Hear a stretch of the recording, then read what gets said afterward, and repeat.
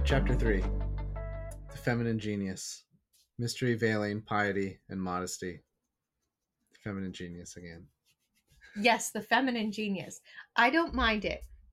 Yeah, if you've listened to previous episodes, I've asked questions about what this means because I find it a little confusing, but yeah, I know that you like it. And do I like it? I use the feminine heart most Sure. of the time. That's what I normally say, but that also can be theologically like in a well, that's really a conversation interesting to have. because I would associate like genius with an intellect, and you're using the word heart, so Right. like brain versus heart. That's funny. It is interesting, and I also would wonder, like, if I could have coffee with Edith Stein and John Paul II, it would be a question I would ask, because I think Edith Stein would say, What does it mean? she does, I think, I don't know. I actually can't remember if she quotes feminine genius, but I know she talks about like the soul of woman.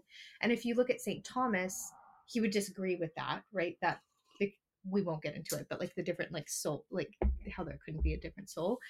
But I would have so many questions about this because there is like a feminine heart in my mind that I agree with Edith Stein that I would have to talk about Thomas about in heaven. Well, also, I don't know what John Paul II means with like the genius being more of the intellect, which also connects to the soul. So there's an interesting question later in the chapter that I want to get to, but I won't spoil it for now. That's about this question about like what makes whether or not a lot of the feminine masculine differences that are very obvious are a result of sin or not. Ooh. But that's later in the chapter. No, okay. I'm so excited, but like already I'm like, no. Like okay, but we'll get to it. Well, I think anyway. Okay, but she seems to hint that there are some things that are. I think there okay. So, we'll get to it. We'll get to it. Okay. This is my favorite chapter. I'm obsessed with it. It's completely underlined from the first time I read it and now the second time I read it. Up till this point, I have not done additional notes because I've already marked up this book pretty badly at this point. And with this chapter, I couldn't help myself but write more thoughts and more notes. So something that like struck me like on the first page, on page 41 in chapter 3, is how she talks about how we veil what is sacred and mysterious. And this is part of the feminine genius, right? Or feminine heart, however we want to quote that. A woman's mystery. And I love how she, in this chapter, I particularly noted how she used all these Old Testament examples, which I thought was like really, really neat. So she talks about Moses first. But I also noted they're masculine, like they're men that she used as examples. Did you notice that? I didn't, but yeah, I suppose now that you mention it, it is really interesting. What would you say to, because it seems like when it comes to this particular issue of, well, what about veils or veiling, etc.? What would you say to someone who sees something like this and says, and sort of misinterprets it or views part of the church's, or the tradition, both in Israel and in the church, even though, according to canon law and stuff like that, veiling isn't required anymore, that sort of thing. But they see veiling as perpetuating a kind of infantilizing of women, or, oh, it's just you're trying to hide this, right? The church doesn't like women, doesn't like sexuality, and so that's the reason it does veiling and all of its other modesty stuff, because it's ashamed of this and it's ashamed of that and it doesn't like this and it wants to hide that. Well, I think that von Hildebrand actually shows the truth about the matter, which is that we veil what is sacred.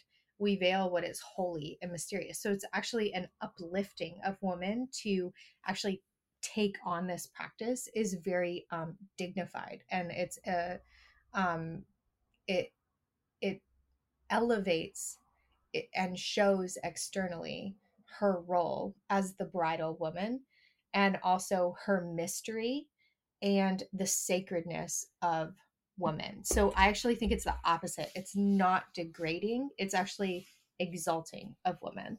Yeah, I think the viewpoint that objects to that is just one that sees a kernel of truth in something and just hasn't extrapolated it all out, because there is something true about saying, oh, you hide things that you don't want to look at or that you're ashamed of or that are gross, right? Like you use the bathroom in private, and most people probably don't put their trash can on display, right? They sort of hide the trash because it's that sort of thing. And so there is a sense in which, yeah, we do hide or put things away that we don't want to look at, sure. But we also hide or veil or this kind of thing with things that you shouldn't put on display, right? So there's we do both of those things, right? You want to protect things that you don't want to or can't put on display, and things that shouldn't just be open for absolutely anyone to look at. So we do kind of both of those things, and those would seem to be at opposite ends of the spectrum. And so I think it seems like a lot of objections are only viewing the one side and not viewing the other sacred side. Right. They're viewing the side of, oh, you're just ashamed of this, or you think it's gross and icky and you don't want to look at it. It's like, yeah, we do that with some things, but there's this whole other opposite end of the spectrum of things that we find to be so important or so special or unique that you do something similar. And so without kind of a keen eye or without all the knowledge, maybe you're mistaking them and sort of combining them in a way that you shouldn't. But that's part of why I think what she's getting at here, and why a lot of this talk is important. That way you can make those distinctions, that this is not that kind of thing. It's something special. It's an ordered view of modesty. Can I ask a quick question though? So with the veiling thing, you had said, in canonical law, that this is not like you don't have to do it anymore or something. But I always read that it actually was never taken out. Like it never, after Vatican II, like no one ever said like you can stop veiling, and that people just sort of did it on their own accord. Yeah, so that is true, right? So it's not something where in the old code it said do this, and then in the new one it says don't do this. In the new one it just doesn't appear at all. So, but I think that's really telling, like what happened there. I guess we took our I'm not sure. I haven't taken a canon law class. It's not something I've studied a lot. I mean, it was taken out for a reason, right? But there was nothing that replaced it or anything like that, right? I just remember when I was looking into veiling, that really struck me because I was like, this was never like actually taken out of the liturgy, and it really convicted me to continue veiling, Sure. I mean, I think that just like there's probably two things to say. The first is that because the new code took it out, right, you're not breaking a church law by not doing it, right? Under it's not a sin, exactly. Like, yeah. So that's part of like why I'm saying that, right? It's not like you're doing something the church says you're not doing something the church says you need to do this, right? Because it took it out, right, and it's not there. But you would kind of imagine in practice it's kind of like a soft, I'm not even sure what to say, just there's a big difference if there was some sort of document or something that said don't do this anymore, right? That would be one thing. It was just kind of something that was just sort of silently left on its own and moved on. Does that make sense? Right? It's not something that was that the church came out and said this is bad or don't do this. It just kind of left it there and concerned itself with other things. Right. It found other things important to put down on paper in writing. Yeah. And it just kind of left it as it is. I just always, I think, I mean, you already know this because we talked about veiling, and that's why, I veil, and our children, our girls and everything, like we find it important. But I think it's just intriguing that like it never was addressed.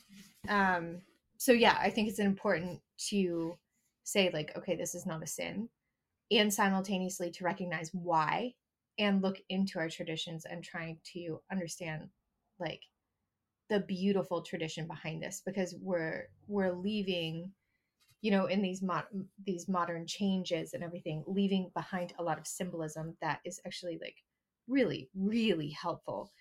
Not just in giving God glory and worshiping him in a reverent way, but also in for us as people, like these externals are so helpful for us to enter into a transcendent reality and the mystery of what we're witnessing. I wonder if this is just another instance of the difference in mindset between Eastern and Western approaches to popular piety and liturgical practice, where sometimes in the West, we tend to fall into a mindset of, well, what's the bare minimum that I need to do to make sure I do that? And that's kind of how we think about things, because we talk a lot about, well, what makes the sacrament valid? Okay, like what's the bar that I have to get over? And then like I'll make sure that I do that. Yeah. Versus a more, at least in anecdotally, it's not something black and white, but anecdotally, my experience with Eastern Catholics and Eastern Christians tends to be less of a, well, what makes this valid, or what do I need to do, and is much more a question or a mindset of what can I do, or what should I do, or what's the most that I can do. Yes. Right? They tend to think of like, how far can I go? How far can I take this? What's the most that I can do? So I wonder if that plays into it a little bit. Yeah. Right. Of like, what can I do? What's the most I can do? And then what's the bare minimum? And that sort of mentality. Mm-hmm. I think that's a really wise, like, way of sort of looking at, like, because there's something in the West that we're wondering, well, what's the line, right? What's the bare minimum that I have? What do I have to do? There's like kind of a wisdom in that, right? But there's also a wisdom in the, well, is there something else that I can do? What more can I do? Sort of how extra can I be? If that makes sense, right? Yeah, so there's different ways of approaching it. I think the saints are extra.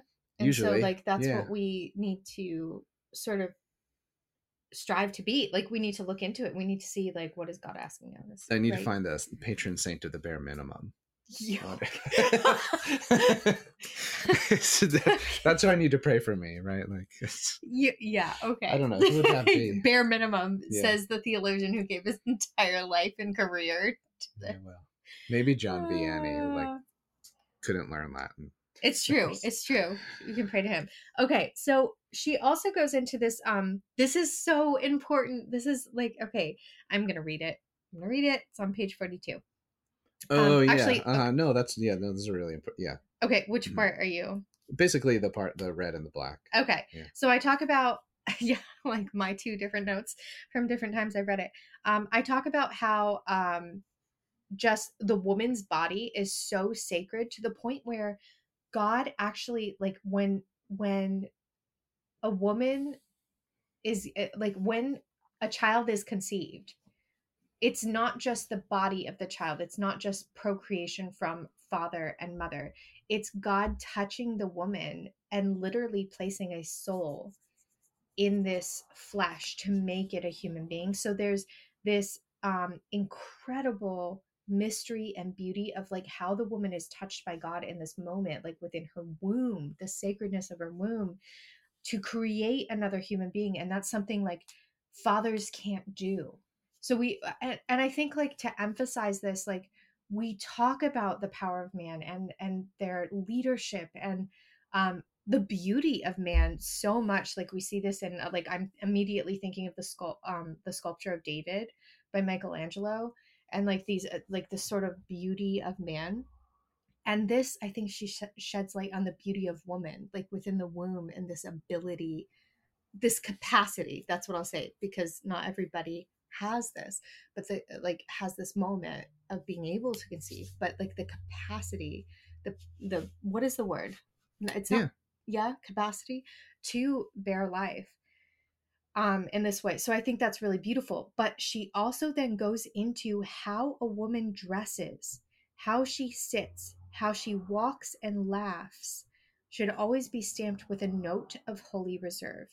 And I think a while ago, this would have shook me, like a few years back. Like I would have been like, why can't I just be like one of the guys? Like I always liked, like when we were in grad school and everything and hanging out with our theology friends, like it was all the guys, and I would just listen and admire like the conversation of this high intellect of conversation going around and like wanting to be a part of it. And I always stayed quiet and like listened, but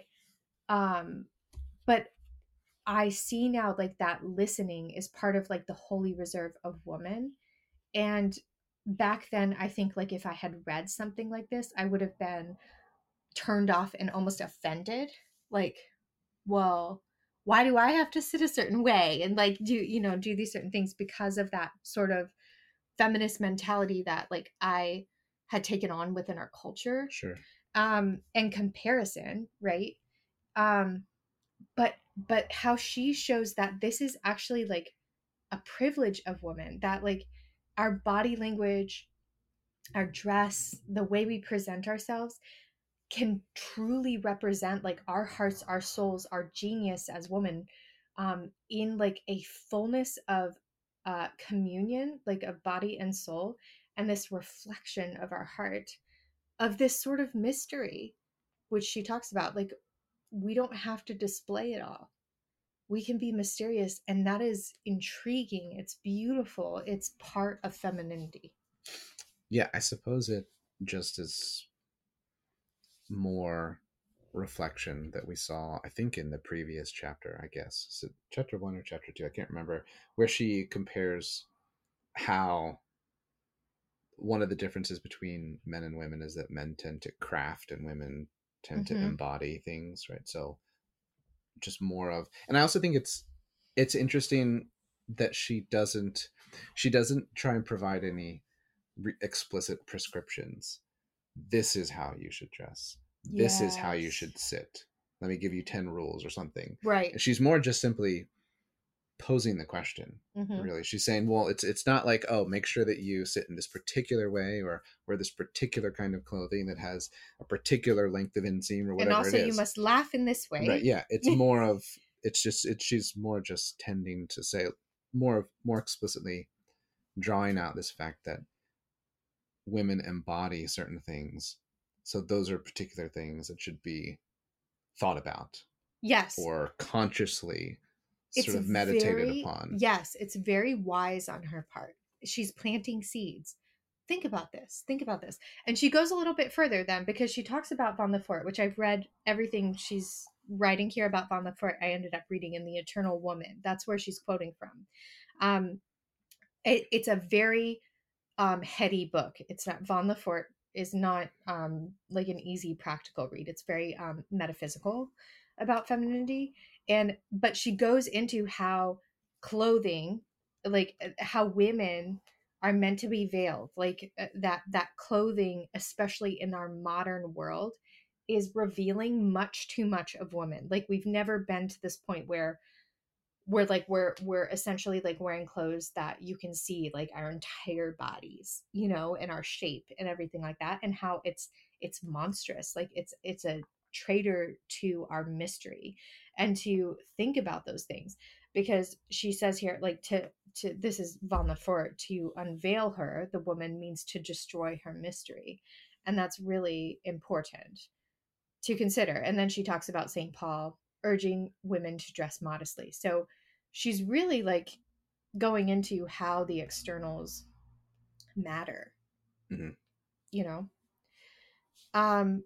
but then she sort of switches gears and she talks about how like this is really different from man. So like a woman fulfills her mission through prayer, sacrifice, and love, and it's not through exterior accomplishments. But I do think like men need to have those exterior accomplishments, because that's part of their like providing, protecting, like these sort of exterior. Maybe we need more validation. We need to see it. Sometimes there's a sense in which I think men tend to judge how successful we are if we can measure it in some way, right? If there's a way to think, like, to rank something or weigh something or measure something or point something out, which, again, this external mode of judgment, this external way of existing, as opposed to this more interior way of existing in the woman. Right. I think that's part of the difference. I think it's a really good balance, like between the two sexes, to have that, like, okay, here's exteriorly we're going to like get this done, and interiorly we're going to consider these things and how it's going to get done. Exactly. Yeah. And obviously both are happening for both people, like both men and women.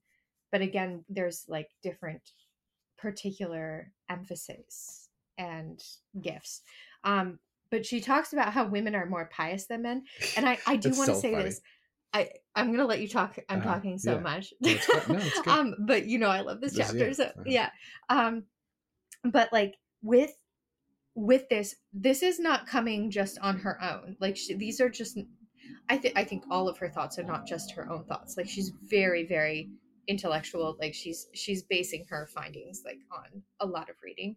But this is something Teresa of Avila points out in The Interior Castle as well. And St. John of the Cross points this out as well, that women are very receptive and it's easier for women to become more pious. I mean, well, it's also just kind of a historical fact, right? Just in any era, just look around and notice what's happening, really. Right. You know what I mean? I think so. It's both. It seems to be both a theoretical and a practical observation.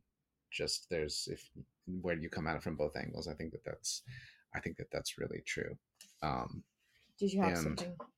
Well, she just talks about how there's in a lot of this chapter, she seems to be pitting certain things against one another. There's a lot of dichotomies that she brings up. There's at least half a dozen different dichotomies she goes through and looks at these different pairs. And so here she's talking about this receptivity versus efficiency, because men tend to want to be efficient with things. That's true, right? Like, well, what can I get done? How quickly can I get it done? How much can I accomplish, right? And often and that's part of why men can be stupid about relationships, especially a relationship with God, right? Because when you're trying to treat another person as efficiently as possible, you can miss a lot of things or not treat them like a real person, right? Or ignore them or think, well, why do we need to talk when everything is running very smoothly? Like, what's the problem? I don't understand, right? Where that can be relatively inhuman among human relationships. And so analogously, it would seem to also apply to God, right? Like, how do I treat my spiritual life as efficiently as possible? Yeah. And it's not a way to cultivate love in the best way, if that makes sense. Yeah. So yes. Yeah, that's just, it is really interesting. And there's more that she says elsewhere, I think a couple pages later, about the difference between men being clever and women being wise. Yes. Which is basically just more of the same, right? Where men tend to be, well, how can I kill two birds with one stone, right? How can I be very clever and accomplish this or get through this, etc. But the problem is that can very easily go into a kind of a mode of cunning, right? Well, how do I get what I need to get? And it's obviously based, on sin and pride that can go wrong in a whole bunch of different ways. Whereas women tend to be more prudent or more wise, and that's like a legitimate virtue. Whereas you could be clever in all kinds of good or bad ways. You can't be wise in a bad way. A good woman. That's what I'll say. Like a good woman. Because I don't think we have a lot of wise women like in our times. Like I think that's something we have to pray for and like seek and really, wisdom is not just a given in woman, just like cleverness in a man isn't. Like you have ignorance and stupidity, So yeah. So she goes into but then she talks about receptivity, and then she goes into talking about Old Testament men again, like Samuel and everything. And I actually thought this was really funny because to me, she's showing that like men can have this capacity too. And so even when we talk about receptivity as a feminine trait naturally, that like men need to possess this as well, because that's the sort of bridal nature of like a relationship with God, right? Like this, like it gets kind of like, we could probably do a whole podcast on that of how like union with God, and what that looks like. But like men need to have this capacity to grow in holiness of receiving God, right? So she talks about again the Old Testament. Okay, on page 44, a little bit towards the end, I just had a note about Americanism that she mentioned, that this heresy. Can you just talk about that a little bit, about what it is? Sure. Before everyone's like, all the Americans are like, what? So, or like, yeah, America's terrible, right? Everyone seems to be either on one side or the other. Yep. These days. Yeah, Americanism was a possible heresy. Right? It's a little slippery, but there was a letter that the Pope wrote to the American bishops at the end of the 19th century, warning them against this tendency that the Pope calls Americanism. And he doesn't accuse anyone specifically of this, but he says this idea, this spirit seems to be alive in America, and so let's sort of cut it down right now, etc. And so, in a nutshell, basically what he says is, America has all these great virtues and all of these great things going for it, but those particular virtues can, when not ordered properly, very quickly turn into vices. And he specifically talks about the temptation to elevate the active virtues over the passive virtues to such an extent that any receptive virtue or passive virtue would almost seem to be worthless or useless, or that we don't need them anymore. He talks about how in this new spirit in the 19th century, and going into the 20th century, there seems to be this new spirit of, well, the passive virtues and the receptive virtues, those were things that we needed before. Now we need to be really active. We need to get out there and we need to do this and we need to do that.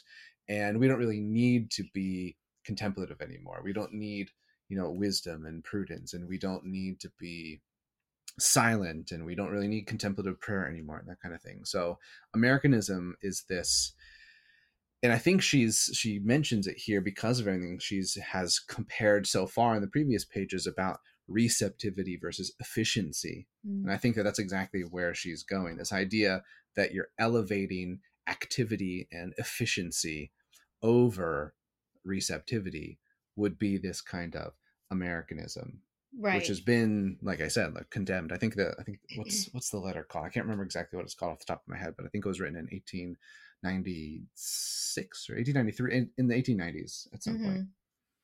Yeah. Okay. That's good. The thing that I connected it to as well with Americanism is the individualism. Yeah. Like rather than looking at like the common good.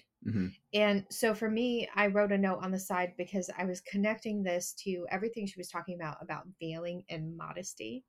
And I was just thinking about how that applies to right now and how that can be helpful to us as women, with this Americanism in mind. And what I put here was like the issue of personal style. So like getting too wrapped up with this personal expression, be it through artwork or anything with the arts and personal expression, including fashion. How when you put a heavy emphasis on I need to express myself, or you mean like standing out? And yes, like standing out, being different, like this self-expression to the point of almost just like drawing attention, almost like it's just, it seems like what you're flashy.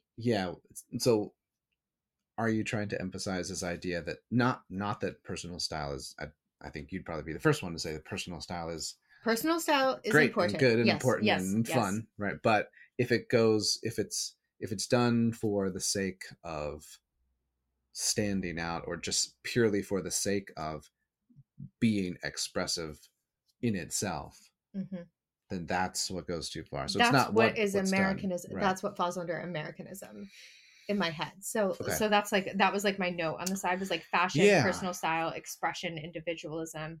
Like, be careful. We need to think about the common good as well. Yeah, from what I recall, he does mention, and this is Leo the 13th, I'm pretty sure, unless I'm getting my Leos and my Pisces mixed up. There's so many of them right at the turn of the century. Yeah.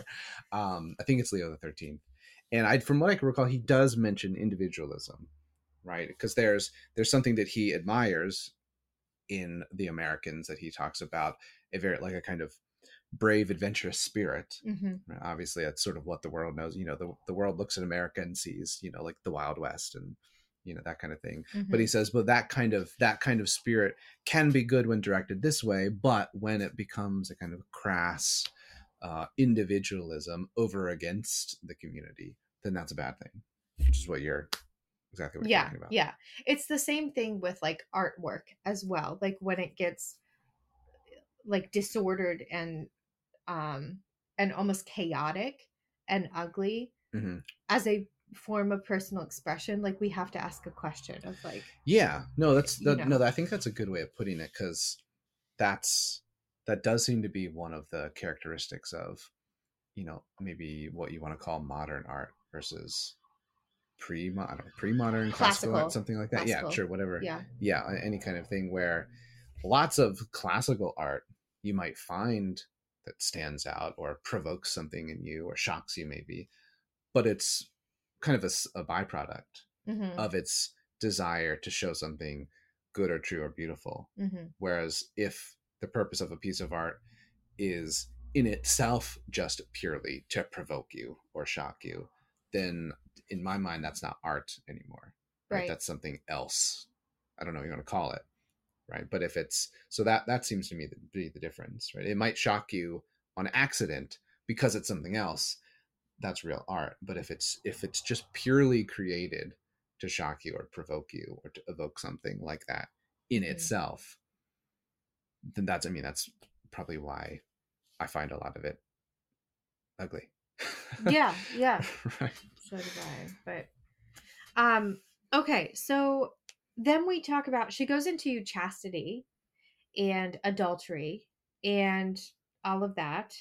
And she talks about, having a deep devotion to Our Lady for chastity, like that being extremely helpful. Did you have any thoughts on this? Well, I think not specifically. The only thing that came to mind was that, like, I know that various saints and even contemporary priests or spiritual writers that I've read or have just heard, like different priests talk in passing, that kind of thing, that one of the things that they always typically recommend to seminarians and priests themselves is, right, a devotion to Mary will help you live the virtue of celibacy mm-hmm. in different ways. And so I think that it's a good point that she points it out, that that's kind of a universal practice almost, right? Whether you're single or married or mm-hmm. Consecrated, or you're a priest living out this particular virtue, right? Devotion to Mary in a kaleidoscope of ways would seem to help order you in this particular way. Yes, to chastity. Mm-hmm. Do you have any comments on the fact that she talks about how women are more deeply affected by unchaste behavior than man? I mean, she talks, if I'm incorrect, right, she talks about how it's because of the different ways that men and women integrate their entire lives, I think. Is that what she's getting at, right? So when, like, we've talked about before in different ways, obviously, that it's easier for me to bracket off particular emotions mm-hmm. to just get on with my day, mm-hmm. right, than it is for you. And that seems to be not a universal masculine versus feminine, but a pretty strong tendency, I think, where it's easier for men to bracket off different parts of their life or different emotions mm-hmm. than it is for women. So do you think she's just mentioning that because, well, women tend to live more holistic lives, and so this would tend to affect them more than not, or because they're, or for other reasons? I mean, she talks elsewhere. I don't know if we got into it yet, or because I've read ahead, I can't quite recall, where she talks about how women in particular have a gift for innocence. I think that women can have a gift for innocence. Like, I think, with all of these things we're talking about, these sort of like the idealistic woman, like the biblical woman, the woman that is holy, because I think that the opposite is true in so many settings these days, unfortunately. Like the lack of innocence, the lack of modesty, like the lack of like all these things, just because it's so culturally mm-hmm. accepted. So, but yes, like I think like that's ideally true. I do think though, I think what you're saying is exactly right, that like, yeah, like you can bracket things off more easily, and like a woman is more moved by her heart, and I think that's what and like her emotions, and it affects her heart and emotions to have like physical intimacy like more fully than man. Like it encompasses so much of like who she is. And so yeah, no, I wonder if she's talking, she doesn't clarify again, because I find a lot in this book I wish for each paragraph she'd written like an extra paragraph for each one to kind of give more details. I do wonder if in this particular context she's talking about unchaste behavior outside of marriage, like not between like married people. Yeah. Right? Because I would imagine that she would have different things to say when she talks about right, a couple who are married and are in love, right? If there's that kind of wound, it would probably tend to affect them both in a similar way, but maybe outside of it, right? If a man or a woman is just on their own and they're not attached, right, in themselves, maybe is this what we're talking about? Or again, in a couple pages, I'm really interested in this discussion about how sin affects how masculinity and femininity are experienced. Yeah. So I also wonder if this would be another instance where this is part of what she's assuming, that because of sin, men are affected more in this particular way to make them more callous. And that would be why it would affect them less, because sin's damaged men more, damaged their heart more, and so they're less sensitive, less receptive, right? Because I would imagine, like, if you imagine some of the greatest male saints would seem to be those who are able to embody a real passion and emotion and sensitivity to sin, right? If you think about John Vianney or Bernard of Clairvaux or John of the Cross, right? All of these different figures who seem to be quite in touch with their with their emotions in this particular way. It's healed. Yeah. Well, I think she's talking about unchaste behavior. So it's definitely like outside of marriage or like very disordered something going on. Yeah. So yeah, I think that's exactly right. I think we should go right to what you're talking about. So okay. Yeah, one thing I think is we're not there yet. Yeah. But she starts to get this topic on page 55, I think, where she talks about male and female putting on Christ. And so there's a kind of transformation of how you embody your femininity and masculinity because of grace. Yes, I see that. So there's a lot in this book that is not where she's not really parsing out very explicitly nature and grace in the book, right? She's not saying, well, by nature, men and women X, Y, and Z. By grace, men and women 1, 2, and 3. She's kind of mixing and matching, and so that's why part of me has a little trouble sometimes figuring out if does she mean this because this is just how men and women are, or does she mean it be like this is how men and women affected by sin are doing this, or how they're emboldened and perfected and elevated by grace? So you have to kind of, when you're reading through this, it seems like you have to sort of have these different categories in your mind and try and really read between the lines sometimes. Although here, and where she is more explicit here in going forward what she's really talking about. So it's interesting when she says, when a human being is transformed into Christ, a male saint incarnates all the typical female virtues, gentleness, empathy, compassion, in a male structure.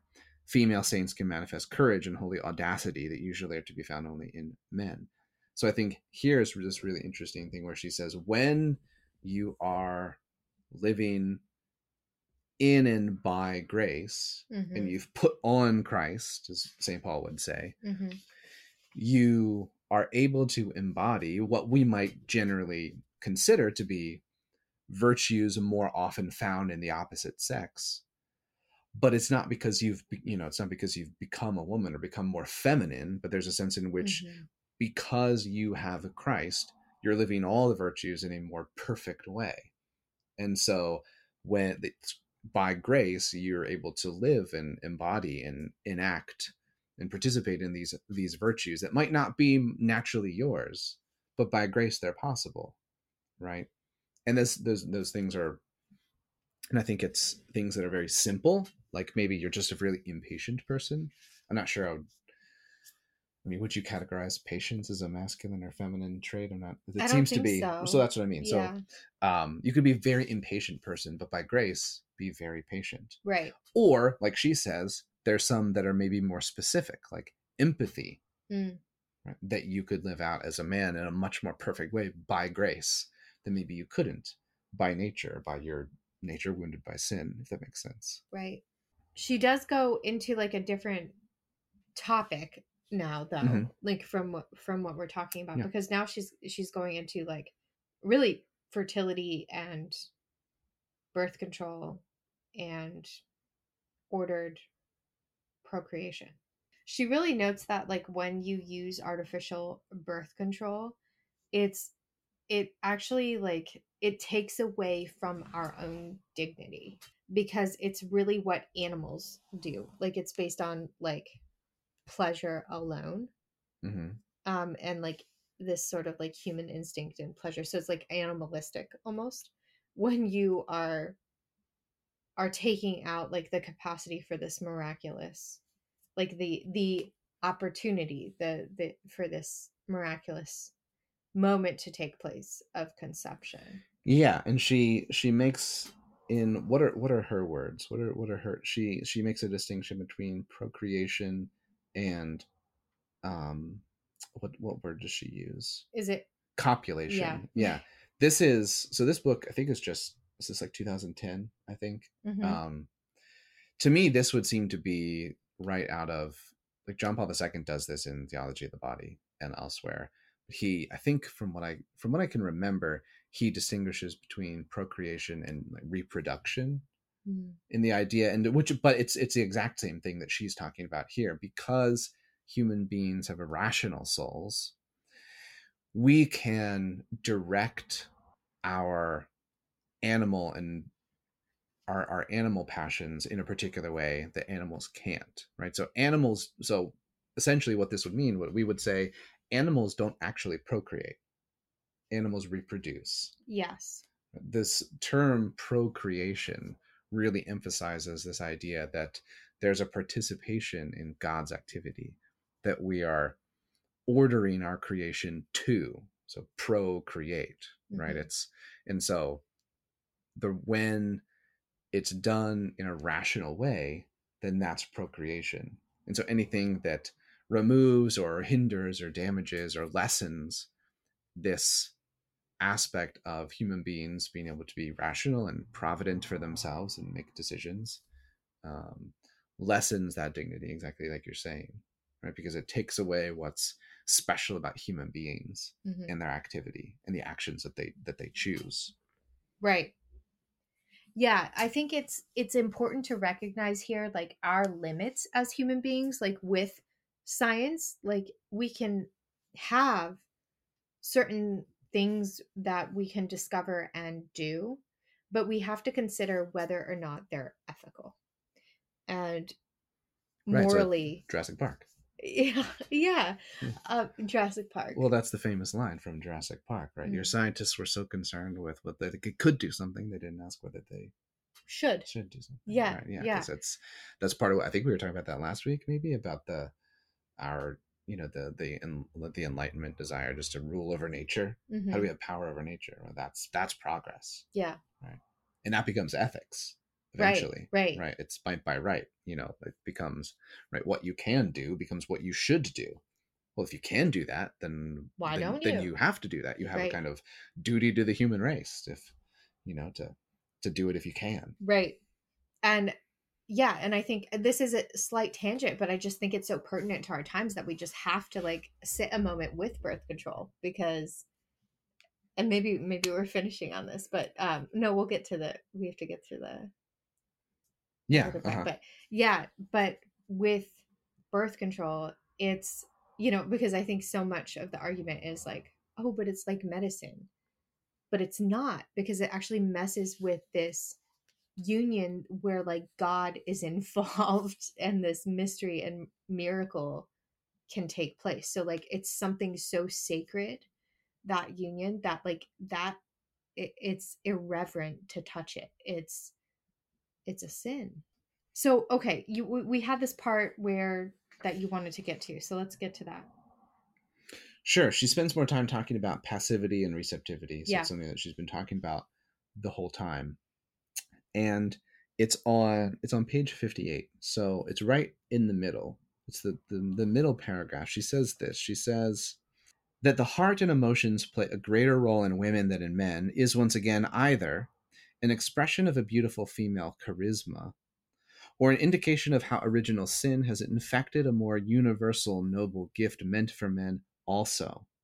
The heart is the very center of the person, etc. So I think, again, sometimes she's kind of cryptic, and it's dense for me to try and work out what she's actually getting at. But I think that she's saying when you look at the role that the heart and the role that emotions play in your life, right, in women and men, both of these things are at play. I think that's what she's really getting at. And I wrote like a question mark because I'm just curious about thinking through this more. So I think that she's saying both. It's not one or the other. I think she's saying that on the one hand, foundationally, there are these differences, right, where women are more capable by nature, not fallen nature, just by nature, of accessing their emotions, of being present to their heart.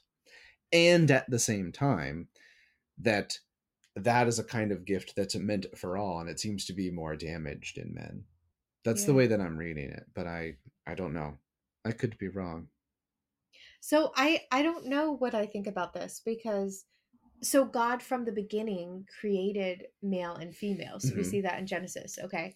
And then but also with that, I think the clue here is our bodies also accommodate certain characteristics that we are attributing to our hearts. So with the receptivity of woman, for instance, like she's also in her body receptive sexually. Do you know what I'm saying? Like in the body of male, like her male counterpart. So like there's something that seems truly intrinsic to man and woman that is literally made from the beginning in this way. Maybe it's so are you saying are you saying that it is universal, or are you trying to make the point that men and women from the beginning were made particular ways, and so it would be more feminine by nature in itself? So I think I would say that men and women were made in these particular ways. So by nature, it would be more feminine, more masculine to be X way and Y way or Z way or whatever you was. Sure. But that's kind of the whole point, is that then when we have one another, we are showing each other different attributes of God. Yeah. And I think I think that that's true, but I think part of what she's helping me see, and again, I suppose my thinking could evolve in this in the future, because it's the first time I think that I've thought about it in this way. It seems like this is a bit of a paradox, because what you're saying, I think, is true, and I think it's what she's been saying as well, right? That the feminine genius in this way is this particular thing.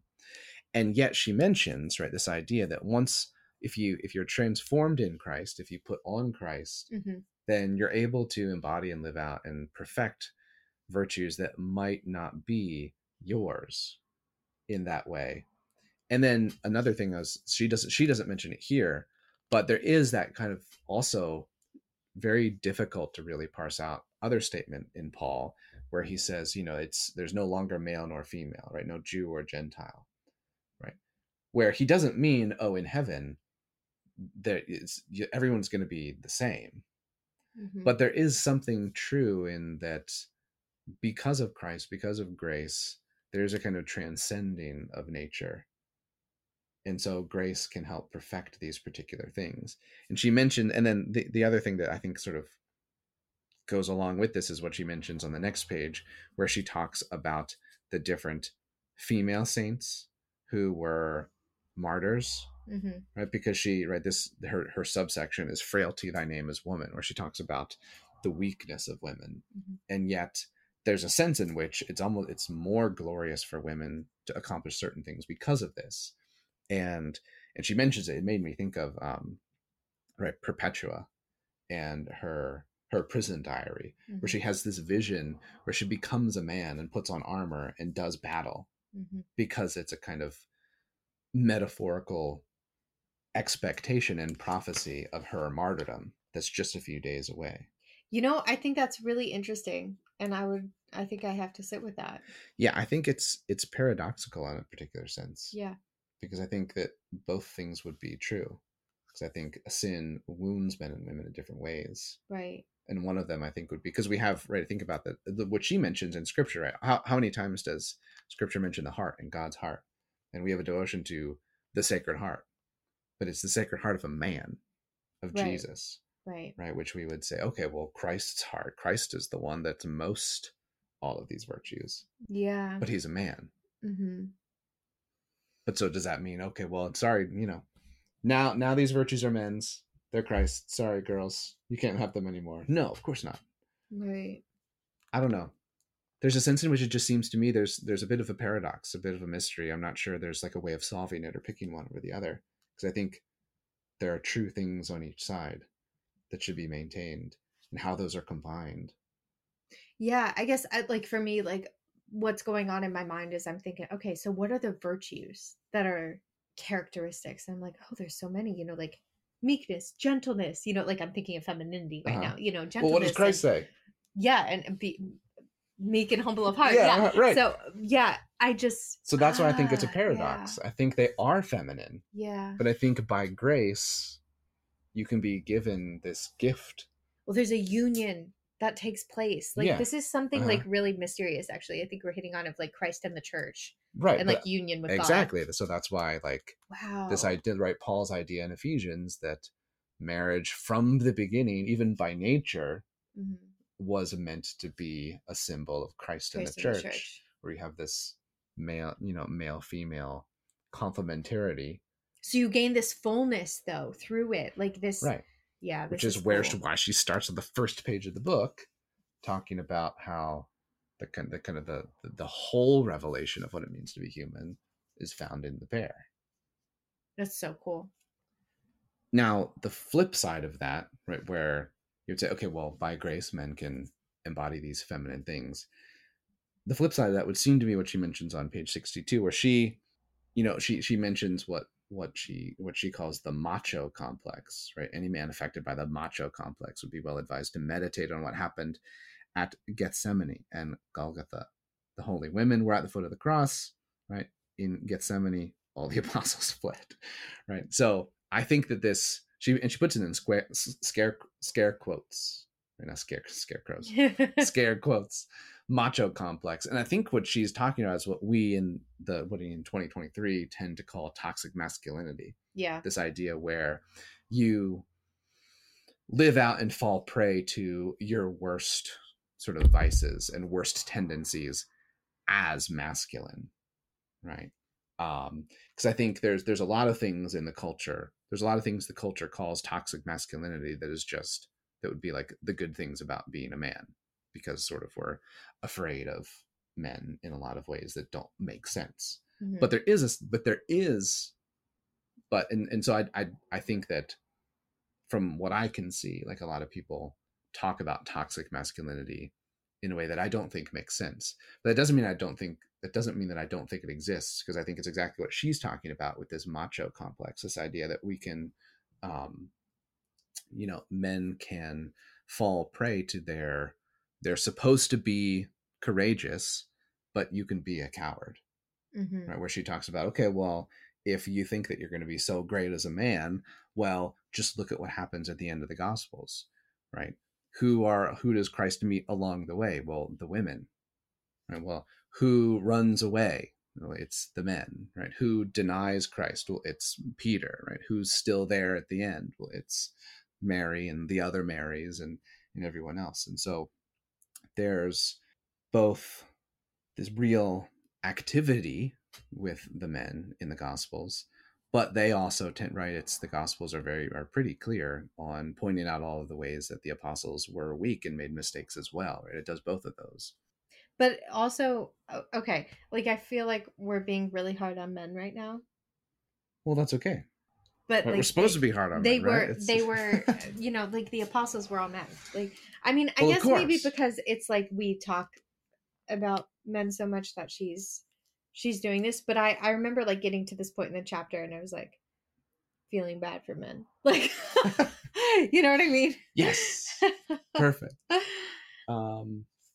Well, I think that's, but I mean, I think it's fair to be more hard on men. If the whole idea of we're talking about the differences between men and women, right? I think if men are called to be particular ways and they fail, Mm-hmm. it's okay to, it's okay to point that out. You know what I mean? Yeah.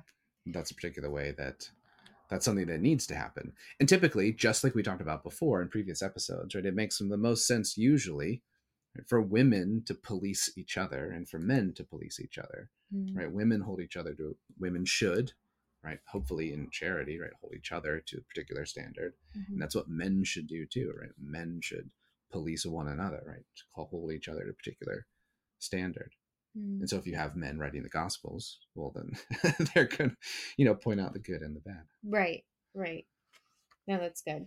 I have on page 68 about women towards the end of the page about how she just sort of wraps this whole section up about women being called weak and how the wise woman won't be offended by that at all, especially when we look at it in light of the gospel and Christ's teaching on like and what St. Paul says, like my weakness is my strength. But how that looks like in the light of Christ. And she makes all these different um I guess points on how weakness is woman's strength, Mm-hmm. and how it doesn't have to be, what's the word I'm looking for, but it doesn't have to upset us. It doesn't have to, like, we need to see the value in that statement for what it truly is in a deeper reality. Yeah, because right up further up on the page, she talks about how all of us are only creatures, right? So in a certain sense, every creature is weak because it's a Right. creature, because it's completely dependent upon God. And so I think the point she's trying to make is that by women being, on average, physically weaker than men, that is, at least in the way that she's putting it, that's almost a kind of gift because it makes it more obvious that they need to rely on God. Whereas because men can be physically stronger, we can get tricked because of our own pride into thinking, oh, I don't need help. Yes. Right. So, and she really gets into that, like, especially I have a note like about intellectual pride and like how dangerous that is. Sure. I think it's in this chapter. I don't remember where it is. I think it's so funny how she talks, where she basically says, well, only, it's, all the heresies that have ever been invented, it's basically just all men. Yeah, right? It is in this chapter. Because they're just so concerned with what they can think about and what they can come up with intellectually. Yeah. Where she really, I think that's really funny. Another note that's just sort of a side note on this topic that she wrote that like I really appreciated was about the passionate soul, like being for God. So be either hot or cold. Don't be lukewarm. Like, you know what I mean? And I just loved that because I think it's really comfortable to stay in a little lukewarm position, but that we're called to like a certain passion, right, for our faith and for Christ. Yeah, well, I can't remember where it is, but doesn't she say something about how we tend to forgive sin or crimes or whatever it happens to be if they're more of the passionate nature, whereas we tend where we're much harsher if something is like calculated. And I think, like, even in the legal system, right, there's different, you're probably going to get a lighter sentence if you commit what's called like a crime of passion. Like, I wasn't thinking, right? I just, in the moment, I acted this way because I was so upset, right? It's different than, oh, I planned this for 18 months and did it. Because we implicitly understand if you plan something wicked and you're very clear and cold and you've really thought about it and you still do it, that's way worse than just acting in the moment because you were sort of like blinded by rage or whatever it happens to be. And so, right, acting hot, acting cold, right, always better than being lukewarm, because that sense there's a certain and I think elsewhere she talks about how you can, especially men, can confuse this vice of being lukewarm with being prudent, right? Oh, just, I don't want to take one side or another.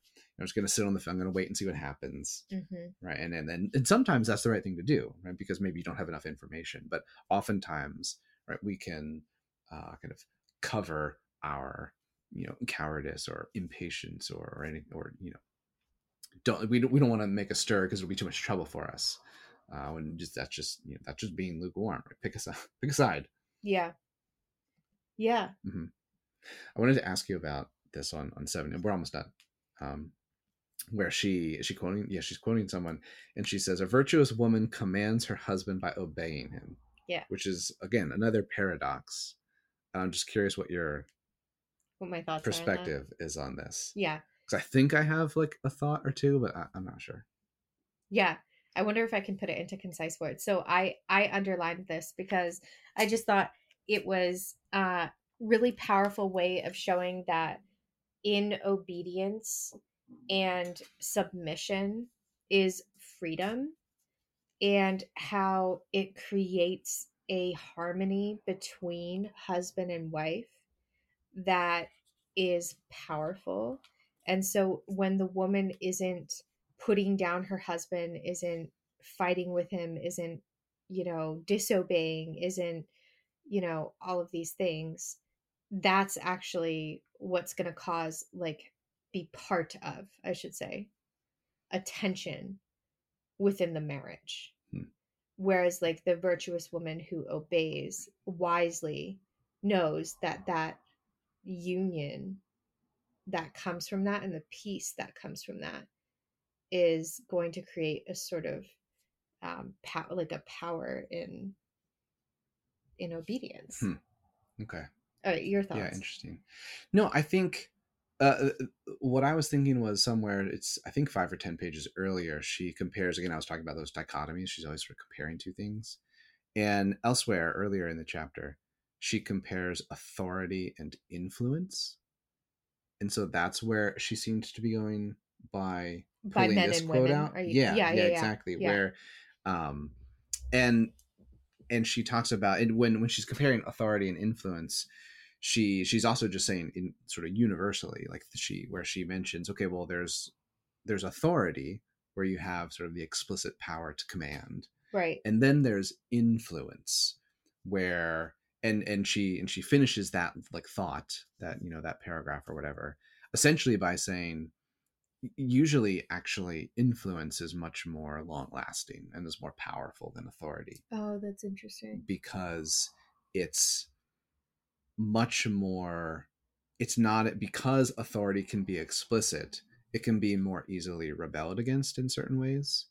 And then you could, it's in government or the state, right? Your authorities can change and that kind of thing. But when you talk about real influence, there's a sense in which you don't need authority to have influence. And then when we're comparing it to, husband and wife, for instance, right? She would go on and say, okay, well, a husband might have authority, but a woman has genuine influence. And so I think that's what she's talking about here as well, right? A virtuous woman commands her husband by influencing him by her activity, and obedience would seem to be a part of that. And so if we're talking about, right, the woman as the heart of the home, she has a real power to influence the home in a way that doesn't depend on any kind of explicit authority to command. Does that make sense? Yeah, it makes total sense. Right away, I'm thinking of like the Queen Mother of the Old Testament and like her power through influence. Yeah, right. Because you can, but by your actions, you can have, and I think we see that all kinds of things. I mean, think about just political movements, right? Of people, right? The power of the laity, even when we talk about, the sense of the faithful, right? There's a sense in which influence, I think that she's right. There's influence is really powerful, and in some ways more powerful than authority, because it's more easily accepted and it can spread more easily, and it's maybe more comforting. I think that's what I would say, that it's more comforting and it is powerful, but I don't think it's more powerful than authority. Yeah, well, I think maybe in my mind I'm thinking of just sort of the fallen world in a sense, right? Yeah. Maybe if we're talking about a virtuous man commands by authority, then his authority would always be directed to the common good out of love and in service.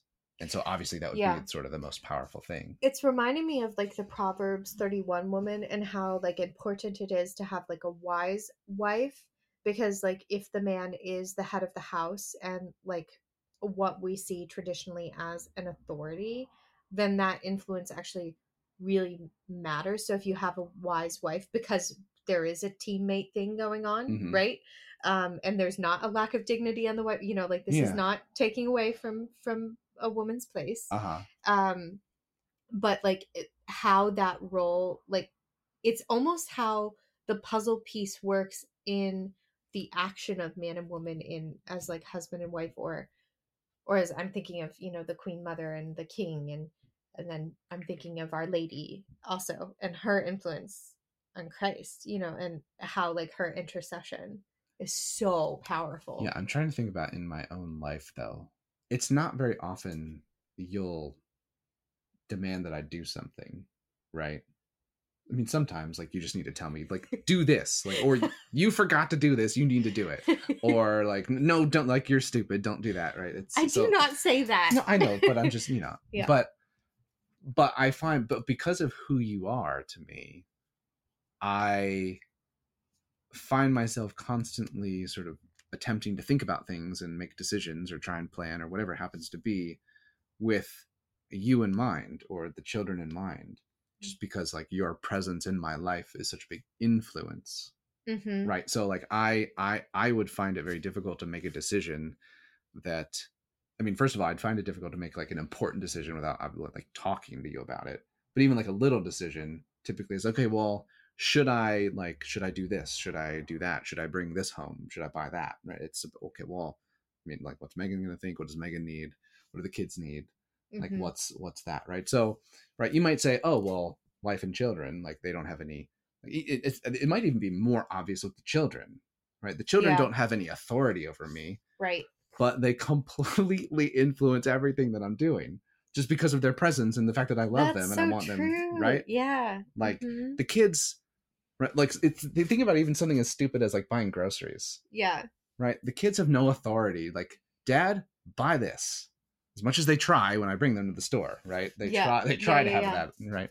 But if you're doing your grocery list, you're thinking about, okay, well, what do they like? What do they need?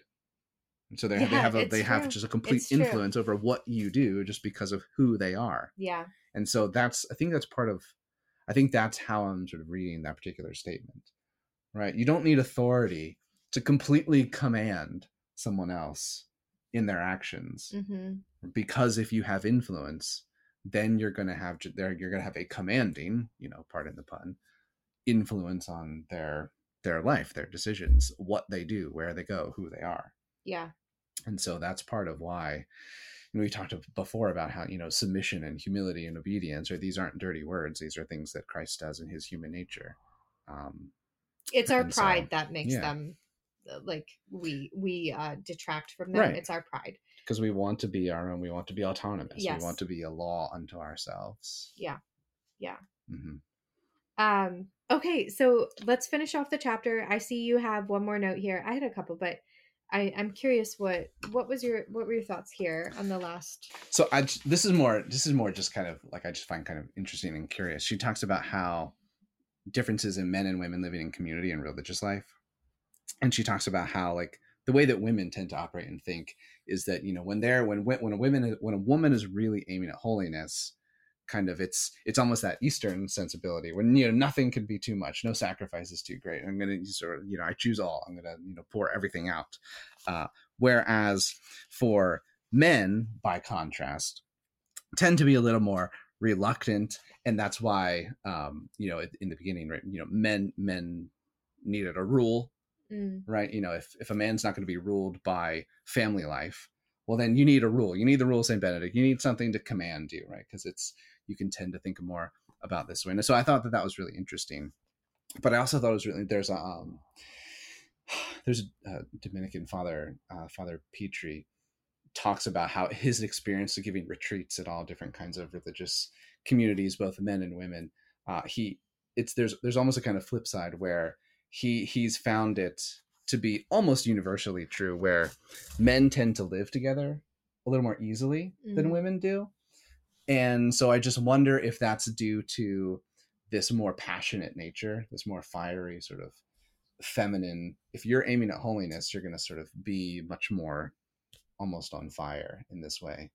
Whereas if her point is true about, men maybe being a little bit more reluctant and a little more easygoing, maybe that, maybe that makes them, live with each other a little more easily. Whereas if you have all of these women in close community all really passionately trying to live for something, maybe that creates a little more friction at times. I'm not sure. Obviously, I don't live in community in that way. So. Yeah. I imagine that to be true. I mean, you see the results of that are certainly true.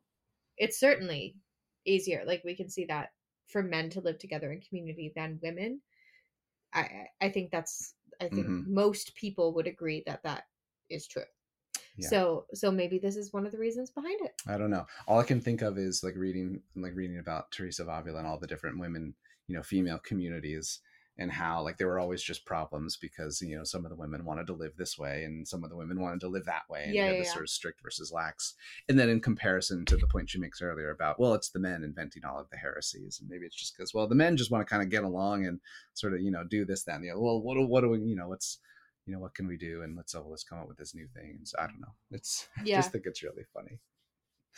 I think that there's a lot to think about in really deep, serious ways, but I also think that it is just, being honest about who we are as men and women can be kind of amusing, right? We're funny creatures, right? I think is it Chesterton or Lewis who talks about it's the Christian, it's the Catholic who should have the best sense of humor in the world because they know it really does matter. Yeah. And so they know that everything in the world ultimately doesn't matter in as serious a sense. And so we don't have to be as serious about the world. And so, we don't need to be as dour about life. We can have a sense of humor. I think that's really a gift of the fact that we know that there's more to come. And so we can kind of, have a little bit more levity. I think that's exactly right. And it's a perfect way to end the chapter. Yeah, well, that was long. It was over an hour. I think this is our longest yet. All right. We planned on not being the shortest, but oh well. Well, okay. We were like, maybe we'll break it up into 2. Yeah. Well, nope. Listeners might have to break it up into 2. Yeah. Or 3. Or 4. Sorry, guys. All right. So next week was this chapter 3 or chapter 4? Chapter 3. Okay. So chapter 4 next week.